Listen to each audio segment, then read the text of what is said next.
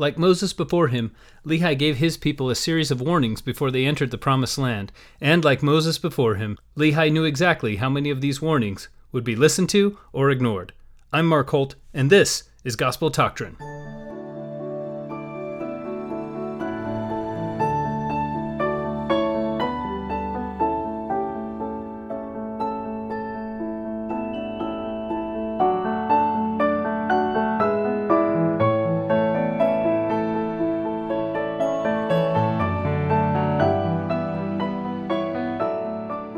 Welcome to Gospel Doctrine, your favorite Come Follow Me podcast, even when it comes out on Saturday night. I'm Mark Holt. So glad to have you with me. And for those of you who are just joining me, if you have a question you'd like to ask the program, please send me email at gt@gospeldoctrine.com. Our first question this week comes from Jason, who asks, I was wondering why 1st and 2nd Nephi are separated into two books.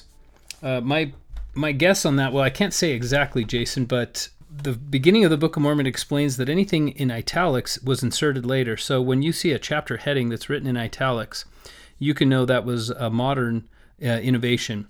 And so therefore, when we see at the first page of 2nd Nephi, the big type across the top of the page says the second book of Nephi, and then an account of the death of Lehi, etc. That is all in block text and not italics. And therefore, we know that it was on the original plates that Joseph Smith translated. So it wasn't a choice by the modern editors or even by Joseph Smith, the translator. This was a choice of Nephi. So we can only guess as to why it was separated into two books. My guess as to the reason is that now they've arrived in the Promised Land, and it felt like thematically a new chapter was unfolding, if you will. And so that's my answer to your question. Thank you for that question, Jason. Bella asks, I was reading 1 Nephi 22 and began thinking of the promises given to Abraham and the blessings that are promised to his posterity, the house of Israel. I'm a little confused. Is the Abrahamic covenant the actual promise that his seed will be blessed, but not what his children have to do to be blessed? Not sure if that makes sense. Essentially, I'm trying to figure out how will the blessings be received by the house of Israel? Is it through the Abrahamic covenant or by the making and keeping of our covenants? Also, is there any connection between the Abrahamic covenant and the new and everlasting covenant? What a wonderful question, Bella. So I'll give you my opinion. First of all, if you read in, I think I misquoted this a couple of weeks ago. If you read in the book of Genesis, and it's Genesis chapter 15 now, thinking back, and I think I said it was chapter 12, but you'll notice that God promises Abraham certain blessings, and then he tells Abraham to divide some animals in half and lay them out on the ground, and then Abraham falls into a deep sleep and has a vision. And in his vision, he sees a lamp suspended in the air, and it travels between the two halves of the animals. And this was a way in ancient times of making a covenant. The two parties to the covenant, or a treaty, would walk between animals that had been divided in half the long way, nose to tail. And it seems like a bloody thing, but basically it was. If you break the if I break the covenant, I promise you can divide me in half like these animals have been divided in half. So what God was doing was, according to the custom of the time, he was making a covenant with Abraham. And yet in the dream, Abraham doesn't travel between the animals. God makes a one-sided covenant. My own personal take on this is that God made a one-sided covenant with Abraham because man was not a suitable covenant partner. And that is why Jesus Christ had to be born and fulfill the other side of the covenant. So God had his side of the covenant that he upheld, and then Jesus Christ as man upheld man's side of the covenant. So this is Jehovah on both sides of the Abrahamic covenant. Okay, but what was the covenant? The covenant was to Abraham that through thy seed all of the kindreds of the earth would be blessed. Now, God did not make a covenant with you and me. God made a covenant with Abraham. So, in order for us to qualify for the blessings that God promised to Abraham, we have to join Abraham's seed, and then we're automatically part of the covenant. But if we don't join Abraham's seed, then we have no covenant, if that makes sense. How do we join Abraham's seed? Well, we have to join the new and everlasting covenant, and that's the gospel. That is the modern Church of Jesus Christ of Latter-day Saints. That is baptism and all of the other saving ordinances that are administered through the priesthood. When you do that, you are adopted into Abraham's seed if you're not already part of it. And then through you, all of the kindreds of the earth will be blessed. The other part was that he would have posterity as the stars in number, and that he would inherit certain lands in Canaan specifically. So those promises additionally are extended, right, through eternal increase, and we don't know exactly what form the prophecy about lands will take, when it will be fulfilled, but we can also count on the fact that we're included in all of the parts of the covenant of Abraham when we are part of the new and everlasting covenant. Thank you for that question, Bella. And we have a couple more questions we'll get to as we go. They have to do with this week's lesson. So first of all, I want to talk about chapter 1, and I want to spend most of my time here because this is the most fascinating chapter of our lesson today, in my opinion. And so last week we talked about how Nephi likened his people to the children of Israel. He said, I quoted the books of Moses to my brethren, but so that they might more fully believe in the Lord their Redeemer, I also quoted Isaiah to them. And what Isaiah talked about were the promises. So what the 5 books of Moses are about is the creation, the Exodus, and entering into the promised land. And then what the book of Isaiah is about mostly is how Israel has strayed from the Mosaic covenant and will be pushed into exile, but eventually redeemed by the Messiah and then gathered again and brought into a new creation. And it's so interesting because that is the way that Nephi chose to teach his brethren. And then here is, in the very next week, in our very next lesson, here is Lehi, as his people are about to enter in or establish a new life in the promised land. He's giving his version of Deuteronomy. So we have, if you remember, the book of Deuteronomy was Moses giving 3, basically what you might consider general conference talks, where he was giving a summary of every teaching that he'd taught the children of Israel throughout all their wanderings in the wilderness. Everything that he had been given of God to give to them from the time, even before they left Egypt, he gave it all again. He repeated everything. Deuteronomy, in fact, means second law. This might be Lehi's second time delivering a lot of these lessons. For sure, some of them he's delivered multiple times. I find some more similarities as well, and this is so sad, but if you read the last part of Deuteronomy, what Moses is saying is, I know you're all going to fall short of this covenant. All of these admonitions that I'm giving you, I can see, I already know the future, and you're all going to fall short of it. And so if you should be judged by God and then pushed into exile, please know that God will gather you again one day. And so Moses had been given a vision of exactly how all this would turn out. And so it was very hard for him, but he had to admonish them all the same. And you can feel some of that same love and hope and desperation mixed together in this chapter 1. Just absolute heartbreak on the part of Lehi. And we're going to go over it. And so the entire middle part of the chapter, perhaps from verse 7 to verse 23, or I would say about verse 23, is all poetry. And so we'll go over a little bit about why I think that. First of all, there are 5 distinct metaphors that Lehi uses to get his sons to wake up. And waking up is one of those metaphors, but it's probably the most descriptive of the group. So he says, awake, my sons, awake, arise from the dust. That's another one. Shake off the chains with which you are bound. And a couple more. So these are repeated throughout the chapter. And it's quite powerful because each of these admonitions is actually a reference into Scripture. It's a footnote, it's a hyperlink into something that Lehi has taught his children, obviously, in the past.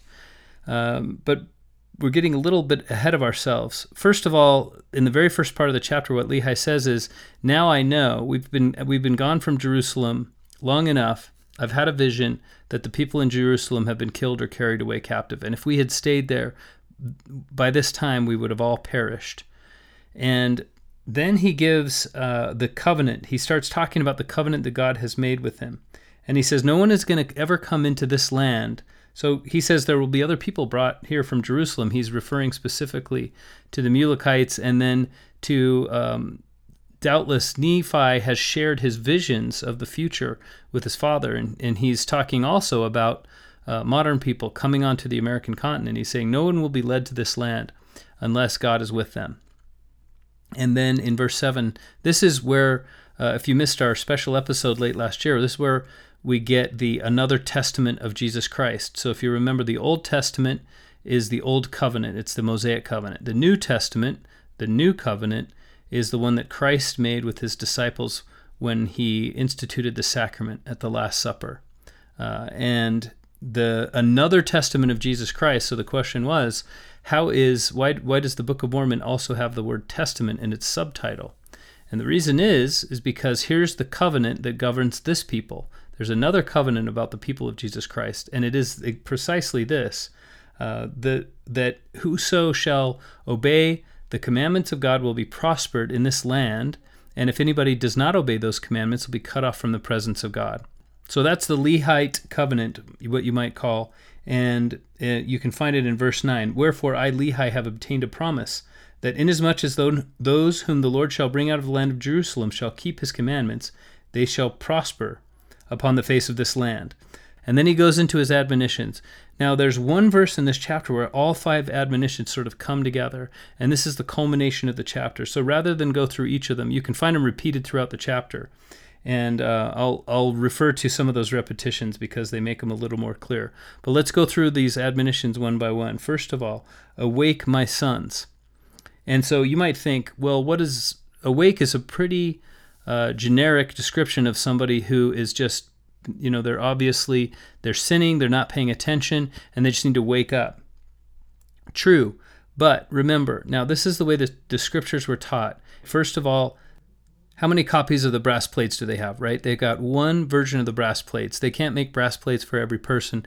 There was no such thing as a quad you could carry around, and so the scriptures have to be memorized, and this is the way ancient people did it. They committed entire tracts or scrolls to memory, if not all of the scriptures. So a man like Lehi would almost certainly have the book of Genesis memorized, and perhaps the book of Deuteronomy, perhaps the entire scroll of Isaiah he would have memorized. And even though they do have the brass plates, that is so they can teach, that is so every generation they don't have to write it down on a new scroll. But he would have had it committed to memory. And so when Lehi is saying these things, and presumably he's educated his sons, and they have parts of this committed to memory as well. Nephi almost certainly would have. Perhaps Laman and Lemuel never put in the work to do it, but they would have had certain lessons repeated to them many, many times. So when he says, awake my sons, he's not just saying, wake up and stop making decisions where you're not paying attention. He's also calling to their minds every scripture where it talks about waking up. And for me, the scripture that I think, my point about all of these admonitions is they are unlocking an entire host of scriptural lessons that Lehi doubtless would have given his sons over the years that he's been with them, the decades that he's been teaching them and raising them. So here's a scripture about waking up. We're in Isaiah chapter 29, and if you read verse 10, I'll read a few more verses in just a minute, but this verse particularly said, "For the Lord hath poured out upon you the spirit of deep sleep, and hath closed your eyes. The prophets and your rulers, the seers, hath he covered." And so sleep here is associated with blindness, and blindness means you're not paying attention to the prophets and the seers of Jehovah. So anyone who speaks for God, you've ignored them. That's blindness and that's sleep. So when Lehi says to Laman and Lemuel, "Awake my sons," what he means is start paying attention to the words of God. It's the same thing he was saying in his vision of the tree of life. He was saying, "Come and partake of the fruit," and they turned around and would not. And that action, that choice that they made, was analogous to falling asleep, to choosing to sleep when they could wake up. So that's awake. And incidentally, so chapter 29 of Isaiah is later on. Nephi makes particular mention, especially the first part of this chapter, and quotes it. But what Nephi, and I won't go into detail about that here, but what Nephi does in that chapter is he adds more to Isaiah 29 to restore what I believe was an original chiasmus. We'll talk a little bit more about chiasmus. We have a special episode on it coming up. The chiasmus in the Book of Mormon is even more dramatic than it is in the Old Testament. Now, we've talked a little bit about what that is. In case you missed it, I'll explain it briefly. Parallelism is a manner of teaching among societies that have an oral tradition where they repeat something with slightly different words, but with the same or very subtly changed idea so that they can drive the point home and make it more memorable. And chiasmus is a form of parallelism where the order is reversed. Something is taught first in one order and then taught in the reverse order. So if I teach you principles A, B, and C, then I would repeat them C, B, A. And the reason it's called chiasmus is because the Greek letter chi is exactly equivalent to a modern English capital X in appearance, and that left part of the chi would form a greater than symbol, and so it would indent as it goes in and then come back out as it goes out. So that's why it's called chiasmus. It's a form of parallelism, it's a form of repetition, and it's all over in the Book of Mormon, and it's unmistakable, and it's also undoubtedly deliberate. And so what Nephi does with this scripture, Isaiah 29, is he restores a chiasmus that's actually missing in Isaiah. It's fascinating. We'll go over it when we reach that chapter. That's 2 Nephi chapter 27. And this is the original point from which that quotation comes.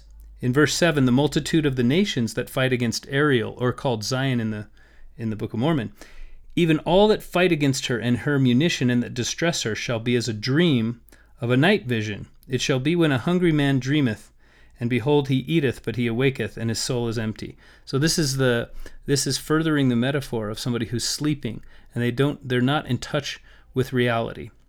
So that's just one of the 5 admonitions. We're going to go over all 5. But the point I want to make here is that now Lehi is undoubtedly speaking in a calm voice. He's an old man. But if you want to think about the kind of psychic scream that this father is having, this is about as loud as he can make his voice, spiritually speaking, metaphorically speaking. He is trying to include every single possible lesson, every single possible reference, and he's trying to intertwine them so that they will be so powerful that his sons will actually snap out of this spiritual trance that they seem to be in and stop sinning and stop heading for the cliff that he's been able to see for so long, this cliff of damnation and terrible choices, and instead just start making good choices and be kind to their brother and start listening to him. It's so simple. He can see exactly how they can change, and yet he knows that they won't do it. And so he's crying out with all the energy of his soul. And this verse 23 is where they all culminate. And for me, many of you probably have had the chance to eat a pomegranate, but the thing that came to my mind is when I grew up in Las Vegas, we had pomegranate trees in our backyard, and you can't find pomegranates like this in the store.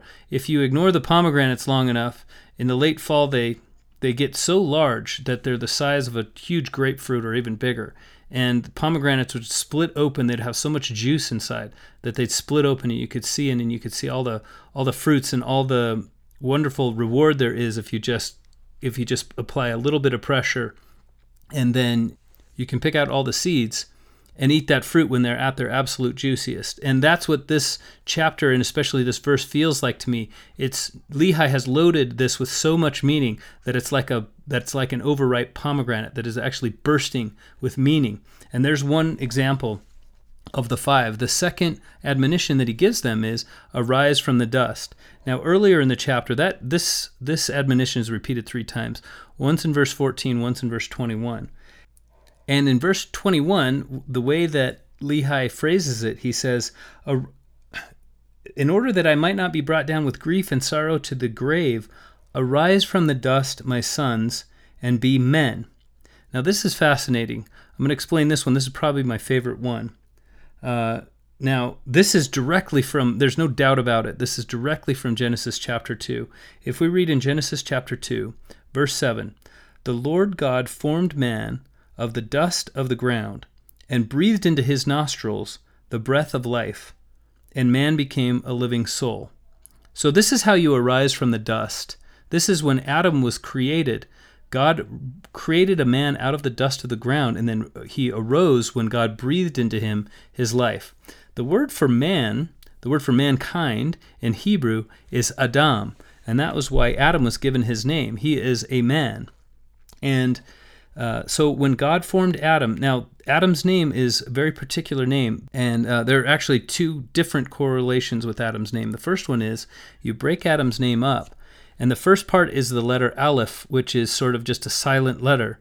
And that letter alone has a meaning. It's a word meaning a teacher. And the word dam means blood. So the word Aleph plus dam means teacher of blood. What does that mean, teacher of blood? Think about what God created before he created man. He created beasts of the field. And beasts are not regulated by reason. And so they're just blood, they're just flesh, they're just dust. And what God did special with man, differently with man, the way man is unique, is that God breathed his spirit into him. The blood is ruled by God's spirit. The blood is ruled by a conscience. And so the teacher of man is this ruach, the breath of God that gave man his life, that inhabited the dust and created from that a living spirit. So Adam means man, and Adama is actually earth. So arise from then this is possibly even the way that Lehi would have said it, because he was certainly speaking Hebrew to his sons. He would have said, come up from Adama and become Adam. And he was trying to point them back to Genesis chapter 2 and give them the lesson that they were acting like beasts. And we've given you tons of, over the course of the last couple of years, we've given you tons of metaphors where men that are unruled by spirit are called beasts, especially in Daniel, the book of Daniel, but also by Jesus Christ. And in opposition to the beasts is the Son of Man. And so what the lesson that Lehi is here saying when he says, arise from the dust, what he's saying is allow yourself to be ruled by the Spirit of God that is in you. And don't just be the beasts that you are, this unfettered selfishness and greed and might makes right. Allow yourself to be ruled by the gentleness and sweetness of the Holy Spirit and the voice of God that is within you. It's what gave you breath. It's what created you. And so allow it to rule. Allow it to teach your blood how to be a man. It's such a powerful lesson. So awake means get out of a deep sleep, listen to the prophet. Arise from the dust, my sons, and be men, means allow this breath of God to rule your flesh. Two powerful lessons right out of the Old Testament in one sentence. It's fantastic. Shake off the chains. That's the third. Here we are back in 2 Nephi chapter 1, verse 23. Shake off the chains with which ye are bound. Now this one, we have to guess a little bit. I kind of think this is a reference to the 68th Psalm. So if you read verse 6, God setteth the solitary in families. He bringeth out those which are bound with chains, but the rebellious dwell in a dry land. Now if you start earlier in this psalm, it starts in verse 1 like this: Let God arise, let his enemies be scattered, let them also that hate him flee before him. So, and it goes on this way, that the enemies of God will be scattered, and those who are rebellious will be set in a dry land, and those who believe in God will be rewarded and brought to a comfortable place. This is the shaking off of chains. This is a psalm of justice, of final justice and judgment. So what this means is that God is going to bring this, and this is a common theme throughout the entire Book of Mormon, that God will restore. The word restoration means God will restore good to those who have chosen good and evil to those who have chosen evil. So when Lehi says to Laman and Lemuel, shake off the chains with which ye are bound, what he means is there will come a time for final justice. And it's not something you would want to be on the wrong side of. Please, now is the time when you can choose which direction you're going to go in, because you're not going to enjoy what happens if you don't shake off these chains. The rebellious will dwell in a dry land, as the 68th Psalm says. So another one of Lehi's admonitions, and it's the second one, but we'll handle it fourth. Put on the armor of righteousness. Now this is a clear reference to Isaiah chapter 59. And I'm going to read you that verse. It's verse 17. Just for your information, the entire first part of this chapter is the prophet talking about how God looked on Israel to find one righteous person, anyone, that he could trust to bring judgment and righteousness. So tzedakah meant right relationships, right judgment, the ability to treat the poor correctly rather than to give preference to the rich people because they could. It's righteousness in government, right? So the rich people could reward you, and so you give them preferential treatment. It's this sort of corruption that he finds everywhere, and wickedness spiritually among the priests and procedurally among the kings and rulers. There was just corruption everywhere instead of righteousness. So that's what righteousness means, is right acting, right relationships. And he spends the entire first part of the chapter talking about that, and then Isaiah shifts and starts talking about what God will do because he has found no righteous man. In verse 16, he says, "And he saw that there was no man, and wondered that there was no intercessor. Therefore his arm brought salvation unto him, and his righteousness it sustained him." So in other words, God is going to step in. Because there's no righteous person in all of Israel, God has to step in and be that righteous person. Verse 17, "For he put on righteousness as a breastplate, a helmet of salvation upon his head. He put the garments of vengeance for clothing, and was clad with zeal as a cloak." So God will put on him, he will wear all of the proper attributes that he wanted man to have, and they will imbue him with power from on high. This is a very messianic scripture, by the way. It's a perfect prophecy of Jesus Christ, and it goes right in line with what I was saying earlier about how God kept his part of the Abrahamic covenant as God, and then he will be born into earth. He will condescend to come to earth in order to fulfill the other part of the covenant as man. And that's exactly what this is prophesying. He put on righteousness as a breastplate. So when Lehi says to Laman and Lemuel, put on the armor of righteousness, what he means is you do not want to have a corrupt society. You don't want to be both spiritually and governmentally corrupt, because God can't find any righteousness among you. You've got to have righteousness, or else he will have to do it. And if he has to do it, again, like we found out with the chains, you're not going to like the result. When final justice comes, when judgment arrives, it's too late to be the one that was righteous all along. And he's just saying, please listen to Nephi. Nephi has actually figured this one out. If you will just pay attention to him, he can lead you in the right way. The final admonition that I'll talk about, that I'm taking them out of order, but is come forth out of obscurity. Now, obscurity, the modern meaning of it means that somebody is unknown. If they live in obscurity, it means nobody really knows about them. But what it used to mean is darkness. If something is obscured, it's covered over and left in darkness underneath a shroud or a covering. And that's the way it was used in the Old Testament, and that's doubtless the way that Joseph Smith translated it. And so along with the verse that we already read in Isaiah chapter 29 about blindness being the act of not listening to the prophet, that would go along with somebody who's in darkness.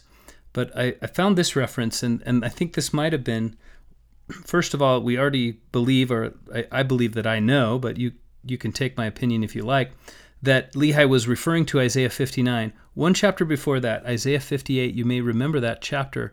It's where Isaiah teaches about fasting.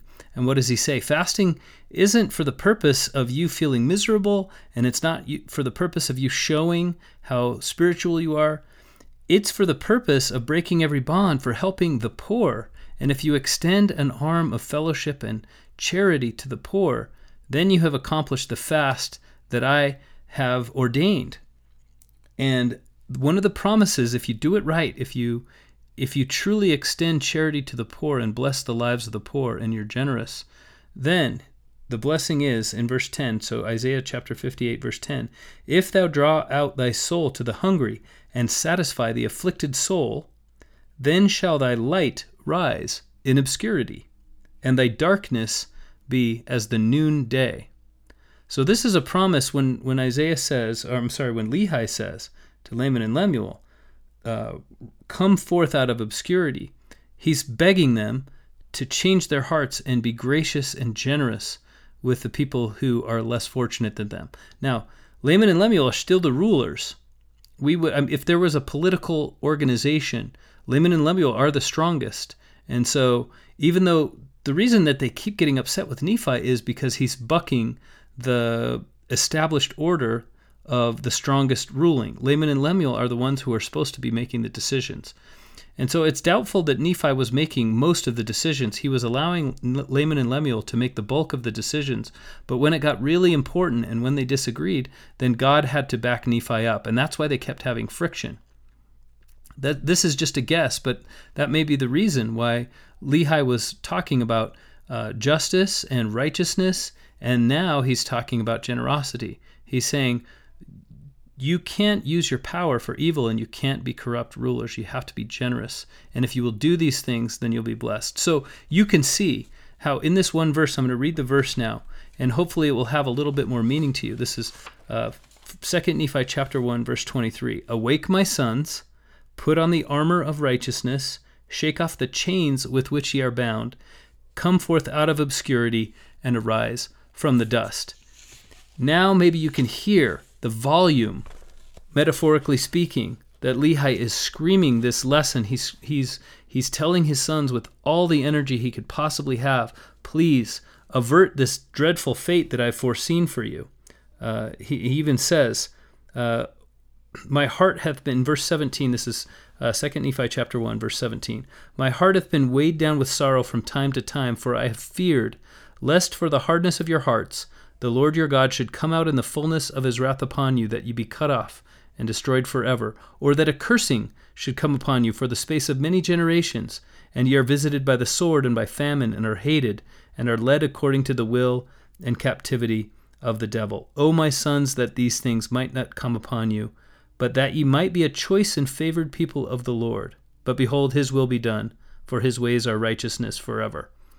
So this is Lehi saying, either I've had it explained to me in detail by Nephi, or I've seen the vision of Nephi myself, but I already know what happens to our people, and it's terrible. So please try to avoid it if you can. And then also realizing I've already seen it.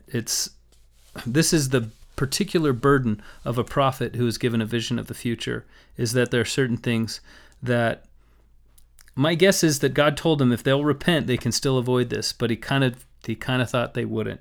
It must have been so difficult for a father to see this of his two beloved sons. So that's 2 Nephi chapter 1, one of the most powerful chapters you'll find anywhere. And so think about this. Here is the parallel with Deuteronomy.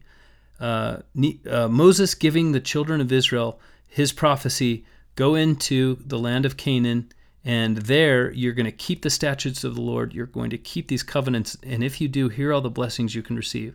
But if you don't, and I kind of know that you won't, then you'll be exiled, and eventually God will redeem you. And here is Lehi saying the same thing. Here are the commandments of God.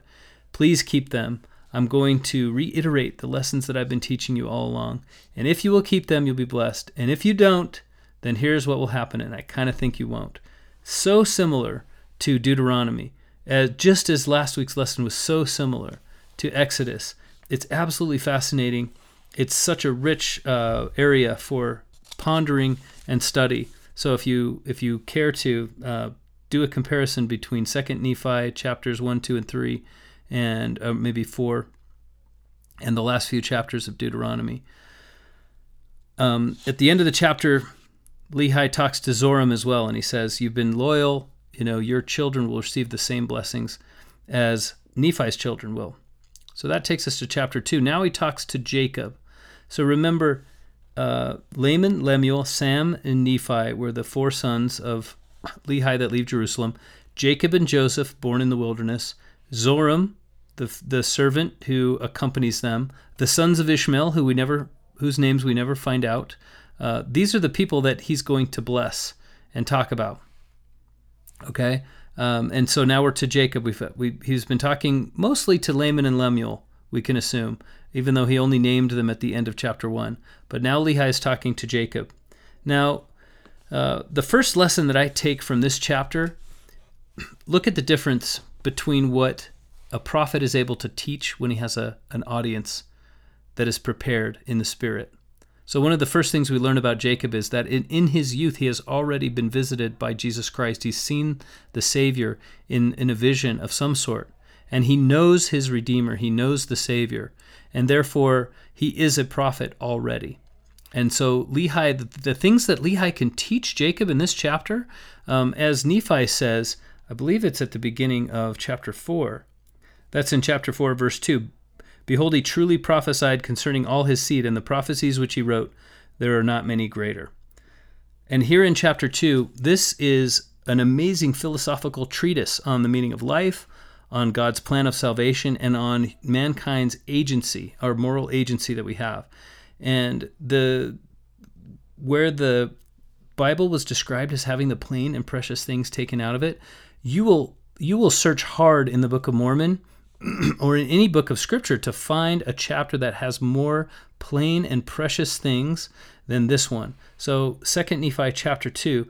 Chapter 1, amazing parallel with the book of Deuteronomy. Chapter 2, something that you don't even have a parallel for anywhere in the Bible, because it answers all of those questions that the Bible sort of leaves out there unanswered. And it also answers some of life's hardest questions, like why, for example, why do bad things happen to good people? The answer in verse 11, I'm just going to read that. This is probably one of the most famous verses in this chapter.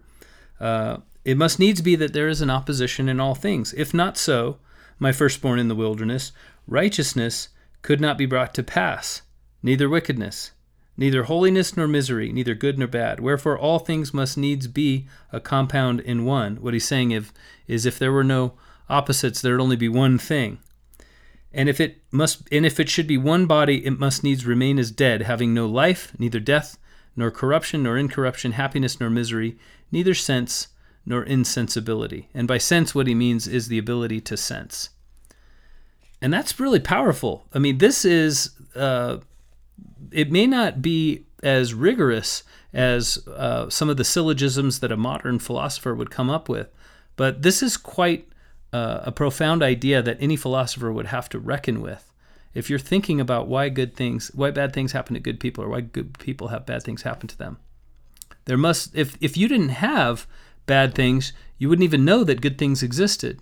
Now, this is an important idea, and it's irrefutable, right? And so he's saying if there was no death, then life would be meaningless. And he talks about this in the context specifically of the fall. And we're going to talk a little bit about the fall. We're not going to go into it too much, but we do have one of the questions that came in, and this is a question from Dana. Adam and Eve could have children as a result of the fall. They were commanded to multiply and replenish the earth whilst still in the garden. Was this a command they couldn't keep until they were fallen creatures? Why? I always took the commandment as one possible in the garden until Eve partook of the fruit and then would be separated from Adam, and thus couldn't fulfill the commandment to multiply. So this is a totally natural conclusion to come to. However, here in the Book of Mormon, what we read is in 2 Nephi chapter 2, verse 22, and now behold, if Adam had not transgressed, he would not have fallen, but he would have remained in the Garden of Eden, and all things which were created must have remained in the same state in which they were after they were created, and they must have remained forever and had no end, and they would have had no children. Wherefore they would have remained in a state of innocence, having no joy, for they knew no misery, doing no good, for they knew no sin.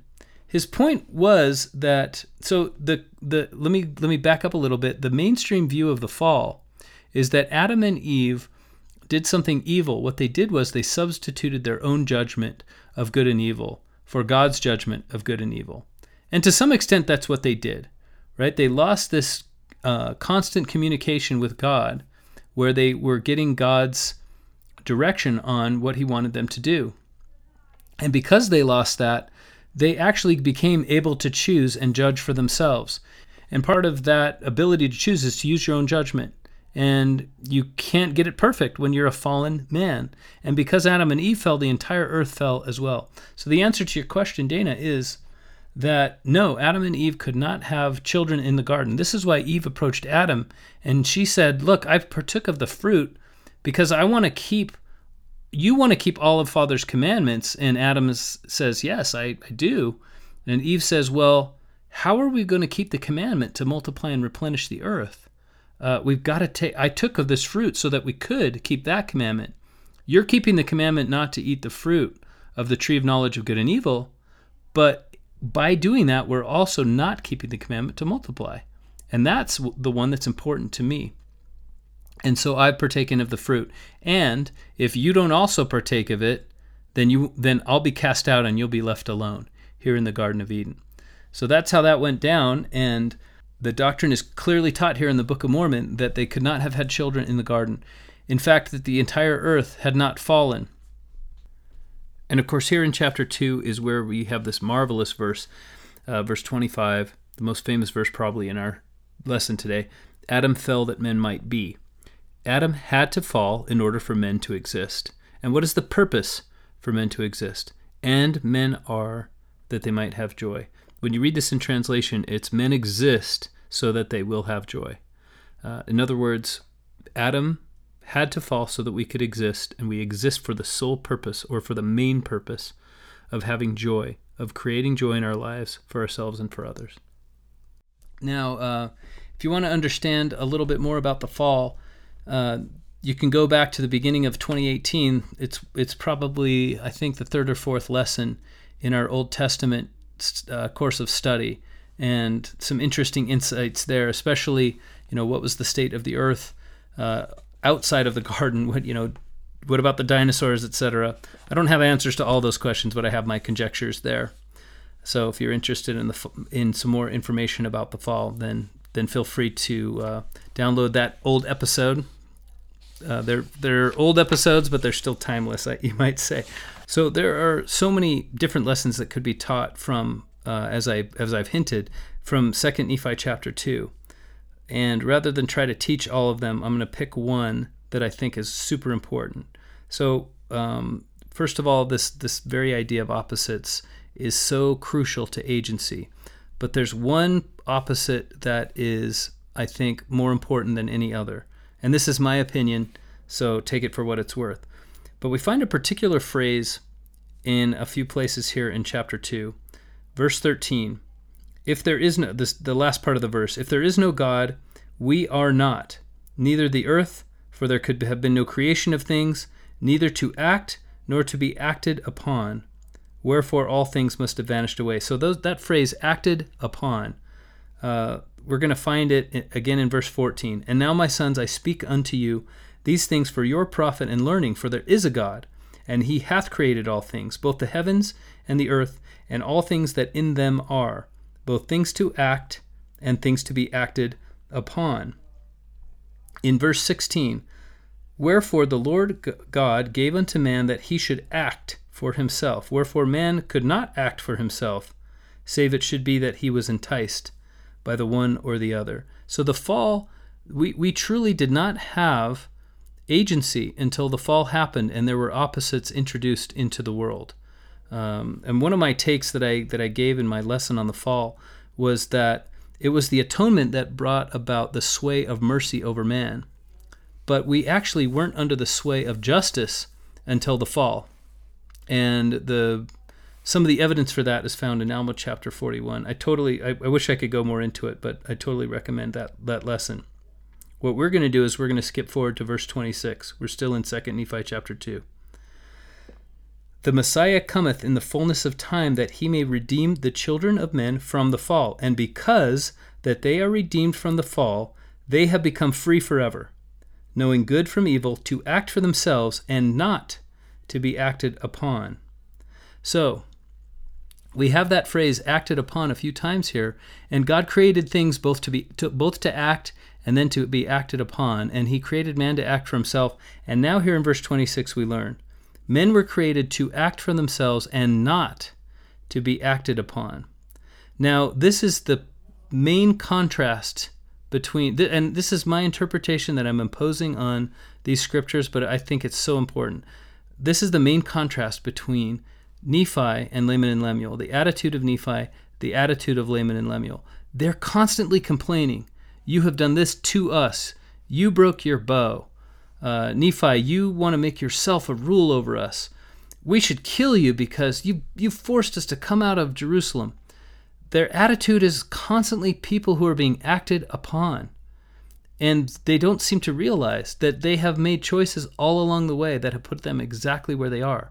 And what Nephi does is he says, I have power in this situation. I broke my bow. I'm going to go find some wood and make some more.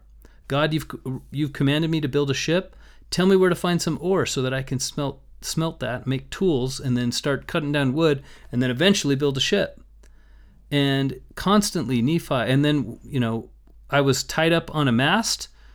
Nephi doesn't even bemoan the fact that he's been acted upon.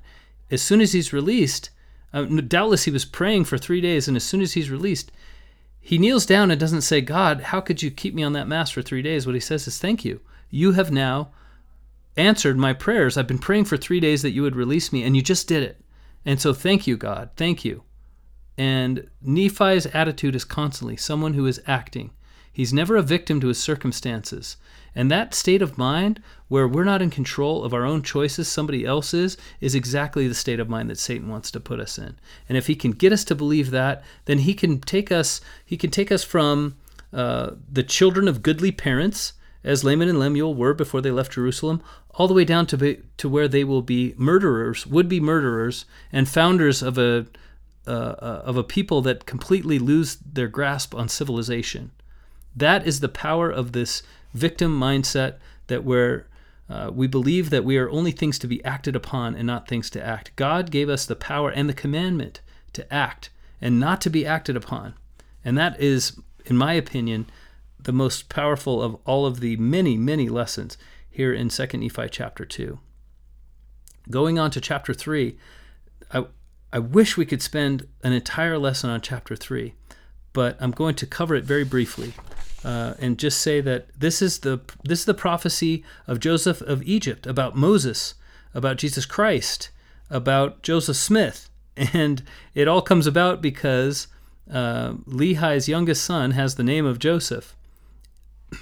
There are people who have done analyses of this chapter and found that the entire chapter follows a chiasmic form. And the reason that Lehi would teach this way is because, and this would have been second nature to him, this would have been second nature to any of the people in the Book of Mormon, because they have an oral tradition. And when you teach in the way that you repeat yourself, you have parallelism, and especially reverse parallelism like chiasmus, then you're more likely to have your lesson be remembered, because you can only say it once. You're going to speak once and then it's going to be done.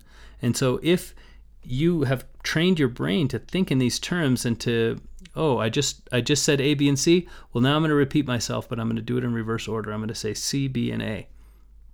And therefore, whoever's listening to me will take this lesson. So and take this lesson with them and remember it always. And so what Lehi is doing with Joseph is he's given him a lot of very complicated information, and he's teaching it to him in the best way he knows how, that he might be able to keep it with him and remember it.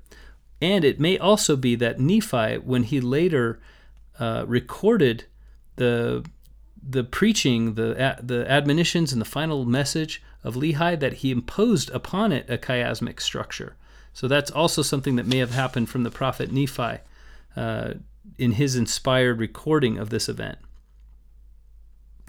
But that's all we can say. That's all I have time to say about chapter 3, except we have another question about this chapter.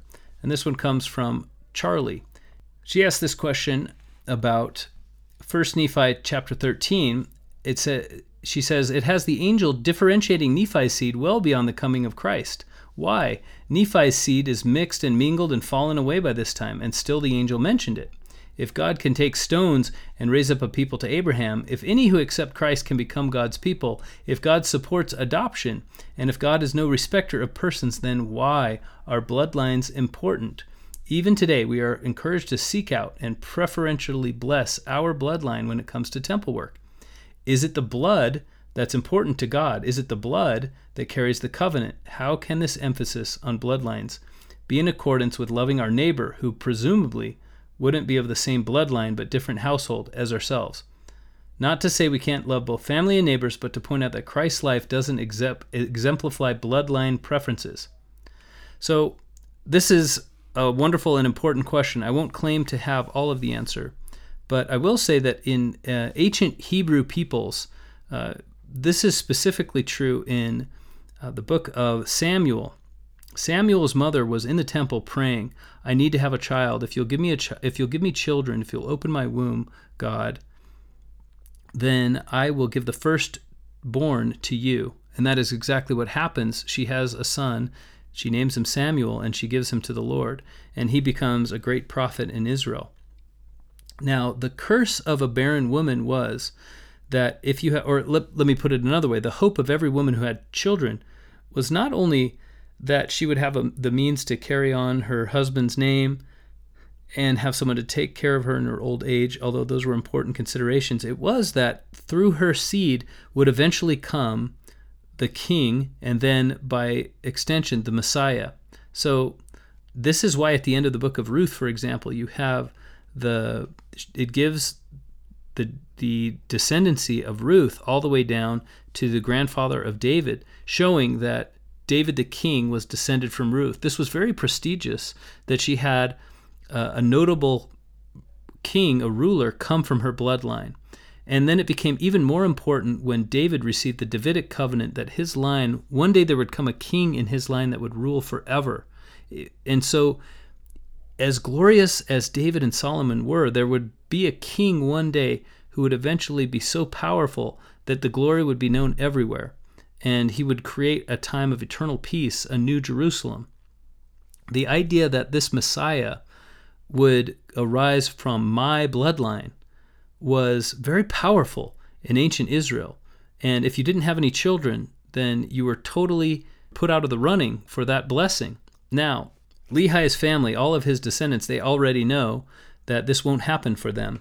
They're not the tribe of Judah. They're not even in Jerusalem anymore. They're not going to go back to Jerusalem before the Messiah is born. They've been shown this in vision. And so this isn't why bloodlines are important to them, but that is the culture that they come from. So that's one reason. The second reason, and this is my opinion, this is my interpretation that I have on the scriptures that I've read, but I believe that when we have ministering angels come to us, that those angels are either from our ancestors or from our future descendants. First, the angels' first priority and their first assignment is to look after their own descendants and their own ancestors. And then, with what time they have left over, they look after other people. This does feel like God is a respecter of persons, because more angels are going to be dedicated to those people that have more ancestors who received the gospel while in this life, or or have had their temple work done. However, I suspect that when we see things from an eternal perspective, we'll realize that God has done everything exactly right. And those people who don't have any ancestors who ever accepted the gospel, it doesn't mean they don't have any angels watching over them, but it does mean they're going to be the means to bless the majority of both their ancestors and their descendants. And to go back to an earlier question, to go back to Bella's question, how do we receive the blessings of the covenant of Abraham? We receive it by being sealed in a chain, in an unbroken chain. All of mankind will be part of this unbroken chain, going back to Abraham. And when that happens, then Adam will take the entirety of mankind that is now sealed in one huge family and present it to Christ.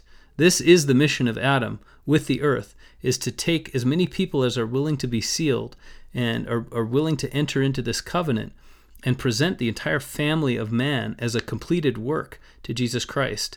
And when that happens, then that's when Jehovah can say the great work is done. This is the importance of bloodlines, is that through our bloodlines we lay claim upon the promises, the covenants, the blessings of Abraham. I hope that answers your question. It's as good as I can do. I don't think it's a perfect answer, but I also think that there's much more to be revealed along these lines. So that's 2 Nephi chapter 3. Now in chapter 4, Lehi begins to give advice to the children of Laman and Lemuel, and then also the children of Ishmael. And what he says is, I bless you that if you receive a cursing because you're wicked, that it won't fall upon your own heads, but upon those who failed to teach you.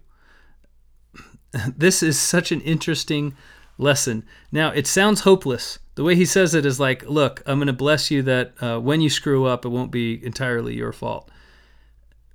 But I also think that this blessing and the way he delivered it, the way Lehi delivered it, actually worked.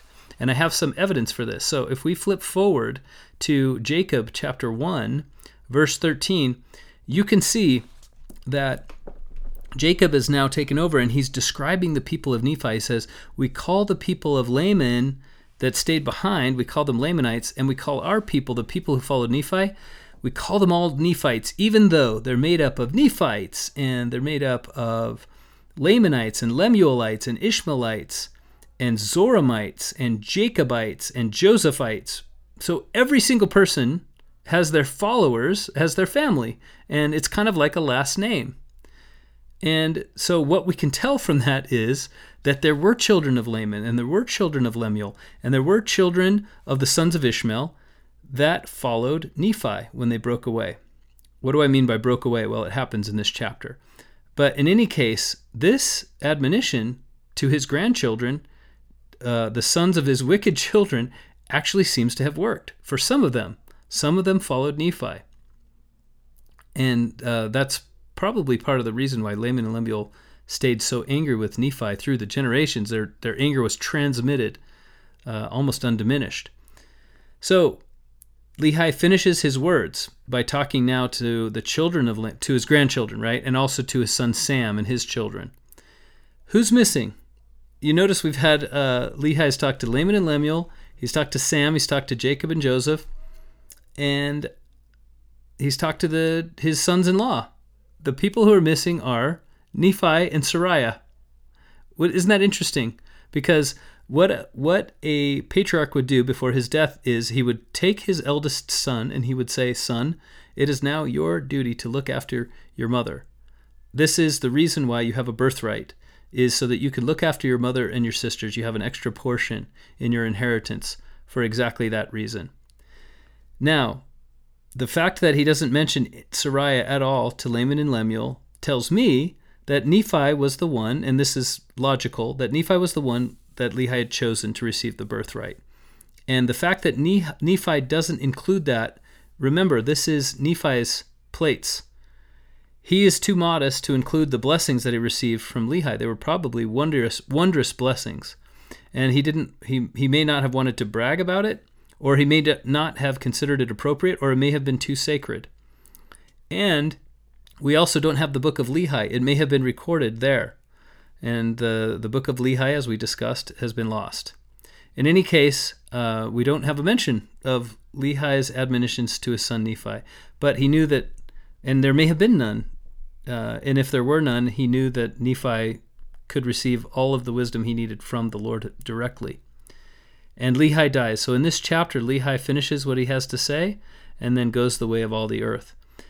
Now, we know that soon Laman and Lemuel and Nephi are going to have a falling out. But before that happens, we learn the reason why. And in verse 14, Nephi says, or in 13 and 14, Nephi says, they were angry with me because I spoke to them in the power of the Lord, and I felt constrained to speak to them because I'm the prophet, and basically God is telling me, you don't have the luxury of just letting them sin and not saying anything. You have to bring this kind of stuff up, because if you don't, their blood is on your head. That is the way it works. If you're a prophet, you have to speak up. And that's the burden of a prophet. It's described as a burden throughout the Old Testament. And so Nephi has to speak up, and then before we learn about Laman and Lemuel's reaction, we get this beautiful psalm. This is also poetry. So from verse 17 through the end of the chapter, 35, this is one long psalm. Now, without reading anything particular, it's a wonderful, wonderful passage, and you should read it and study it. Without reading any particular part of it, what I will say about the Psalms is this. David wrote his Psalms as a prayer, many of them at least, as a prayer to God for courage when he would have had otherwise despaired because the king wanted to kill him. So if you remember, when David was anointed king, it became obvious to Saul that he was going to be supplanted. And in fact, Samuel prophesied this to him. Your line will be removed from kingship, and God will actually not allow you to have any progeny whatsoever. And David, there will be another to supplant you, and David was the obvious choice. And so there were times when Saul was very kind to David, and then there were times, there were years, in fact, when Saul was hunting him all across Israel to kill him. And David despaired. I mean, in his Psalms that he writes when he's at his lows, he is vulnerable and raw, and his emotions are right on the surface. He is pouring out his heart to God, and sometimes even a little bit angry or disappointed in God, and we get that very real emotion. It comes forth in the Psalms. And Nephi would have read every one of the Psalms. He would have known them so well. And his situation mirrors David's very closely, because Laman and Lemuel, probably Laman, they have the political power, they have the might, and they have the will also to enforce their might through force. And what that means is that Nephi is in danger for his life. We don't know exactly, he may have spent some time living with them, trying to make things work. And it may have been just like David and Saul, where David despaired so many times because he spent years just living in the wilderness on the run from Saul, waiting for the blessing that God had promised him, that he would eventually become king, to take effect. And there were at least 2 times that I can remember, maybe 3, where he had the drop on Saul, and he had to prove in the morning that he could have killed him during the night. And he delivered to Saul, here's your sword that I took from you in the middle of the night. Here's the feather that I took. It was sitting right beside your bed. I was right there. I could have put my knife in your heart. I could have slit your throat, but I didn't do it, because I will never raise my hand against the Lord's anointed. And in spite of his righteousness, David was hunted and pursued and persecuted for years. And the despair that came, the heartache, comes out so clearly in the Psalms. And now we have Nephi lamenting the power that his enemies have over him. So it hurts him so deeply. He says, sins do easily beset me. And he says, do not be angry because of my enemies. So what he's saying is, don't let the fact that my brothers hate me and they're trying to kill me, don't let that please my soul. Don't let that cause you to sin.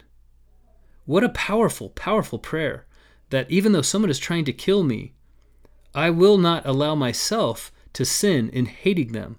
Do you see the difference now between acting and being acted upon?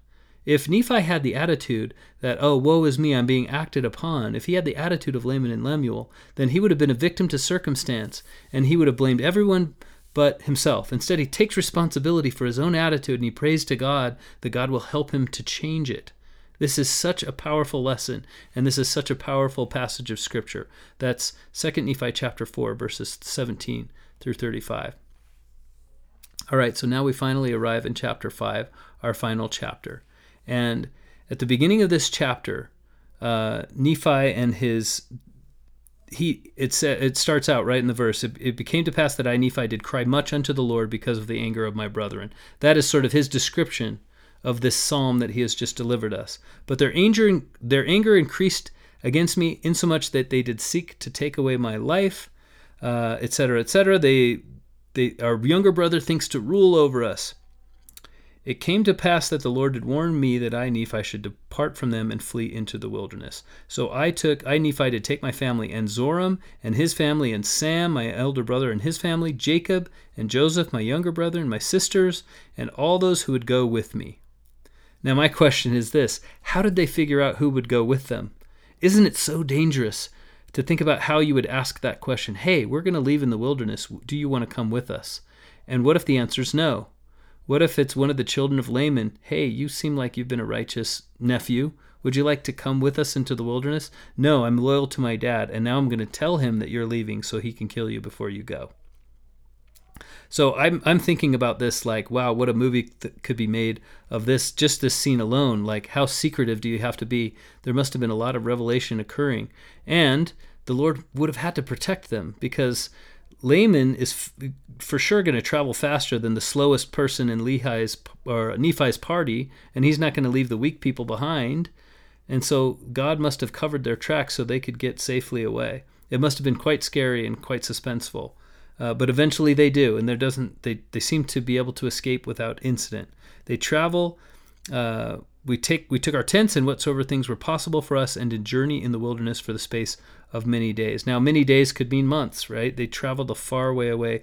They were hoping they'd never see their brothers again because they'd brought them nothing but misery. Now, years later, generations later, what is the claim? What is the grievance that the Lamanites have against the Nephites? The grievance is that you usurped the government that rightfully should have belonged to the older brethren. Now, no, he didn't, right? That is what Nephi, that is the story that Laman and Lemuel told their kids, is that Nephi usurped the government. But all Nephi wanted to do was leave. He just wanted to be left alone. He didn't want to govern Laman and Lemuel and take their government over themselves. He just wanted the freedom to govern himself. But the grievance was, you took the government away. Now think about that for a moment. I want to kill you. You want to leave. And so when you leave, I'm angry with you because you took the government away. You took away my government over you. So the grievance of Laman and Lemuel that they passed on to their kids and that makes them angry for generations is, and when you read in the Book of Mormon over and over again, they stirred up their hearts to anger. This is what they're angry about. You wouldn't let me kill you. That's the grievance. And so think about that. You wouldn't, and you can even make it metaphorical. You wouldn't let me deprive you of your liberty. Now, this has been Satan's plan since the beginning of time. I am angry with you because you wouldn't let me enslave you. You wouldn't let me have all power over you. You wanted to have some freedom. And I wanted to have rule over you forever. And so therefore I have a grievance against you. Now, the argument makes no sense. And yet you see it pop up over and over again. There are entire systems of government that are dedicated to this grievance. I'm angry with you because you wouldn't let me take away your freedom. And there are aspects to it in a lot of political ideas you'll see on both sides of the political spectrum in America, and I'm sure throughout the world you'll see it come up in plans that are proposed to do any number of things. But when you see evidence of this idea, when you see it pop up, you can know that it is a manifestation of the plan of Satan, which is, I'm angry with you because you wouldn't let me take away your freedom. It is our job as children of God to act and not be acted upon. This is the plan of Jesus Christ, that he gave us our agency. That was the entire purpose of the fall and the atonement, so that, number one, we would have two options to choose from, and number two, we would be redeemed from the transgression that was the fall, so that we would then be truly free to choose. We dance on a razor's edge. This is the way I put it. God allows us to be tempted. He allows us to have difficulties in our lives to the point where there really is just our choice between us and sin, that we really could choose either thing, and we just have to pick one. It's almost to the point where we're sort of neutral between one and the other, and then we just have to decide, what kind of world do I want to live in? Do I want to live in a world where I believe in God and all of his promises will one day come true, or do I want to live in a world where there is no meaning to what I do? And then we just get a pick. Do we want to act, or do we want to be acted upon? Do we want the attitude of Laman and Lemuel, or do we want the attitude of Nephi? One is harder right now. One requires work. One requires vulnerability. It requires trust in God. It requires faith. And one is easier. We get to blame everyone else for our problems. We get to be acted upon. But the invitation from God is that we will act. So what does Nephi do? He carries away the Liahona. He carries away the plates of brass. He carries away the sword of Laban. And they walk many days away, and they build a temple. They build a lot of buildings, and they build a temple. And the blacksmith, Nephi, as I've called him, he makes a bunch of copies of the sword of Laban. So I want to just talk about this. And one of the things that Nephi says in verse 20, the word of the Lord was fulfilled, which he spake unto me, saying that inasmuch as they will not hearken unto thy words, they shall be cut off from the presence of the Lord. And behold, they were cut off from his presence. So this is a covenant that has already been fulfilled.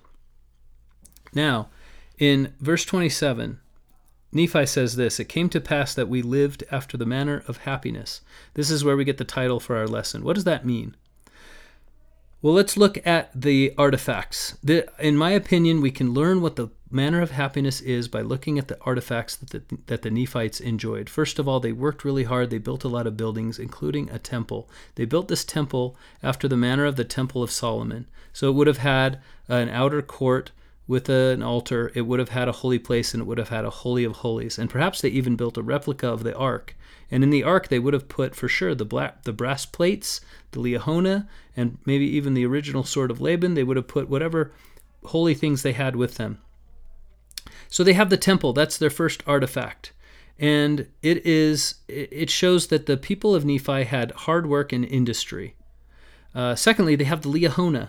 The Liahona only works when you pay attention to it and you have faith. It works according to the amount of heed and diligence that we gave unto it. So they're led by the Spirit. So they have hard work. They have a God-centered society that is built, all these buildings that are built around the temple. And they also are guided by the Spirit. Now they also have the plates of brass. So they're willing to be led by the Word of God. And finally, they have the sword of Laban. They are people who are willing to defend themselves against anyone who would deprive them of their rights. These are the aspects, these are the artifacts that are necessary for us if we want to live after the manner of happiness. We have to be willing to set boundaries that other people cannot cross. We have to be willing to not be acted upon, but instead choose to act. We have to be willing to pay attention to the word of the Lord and to the Spirit of the Lord, and we have to be willing to work hard, because that is the nature of the fall. After the fall, Adam was told, it is by the sweat of thy brow thou shalt eat thy bread all the days of thy life. This is the manner of happiness. There is no laziness, there is no idleness in the manner of happiness. They worked hard, and they were willing to sacrifice. And finally, they had this attitude that Nephi took with him everywhere he went and doubtless taught to everyone that he ruled over. And that attitude is that it is our choice. Given a choice between acting and being acted upon, it is our choice to act. We get to choose our attitude. We get to choose that we have faith in God when things are difficult.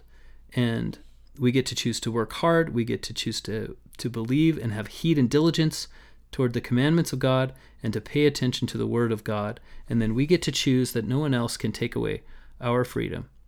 And this is the manner of happiness that this is the invitation to all of us today. I hope that we can receive that invitation, that we will act and not be acted upon in the name of Jesus Christ. Amen.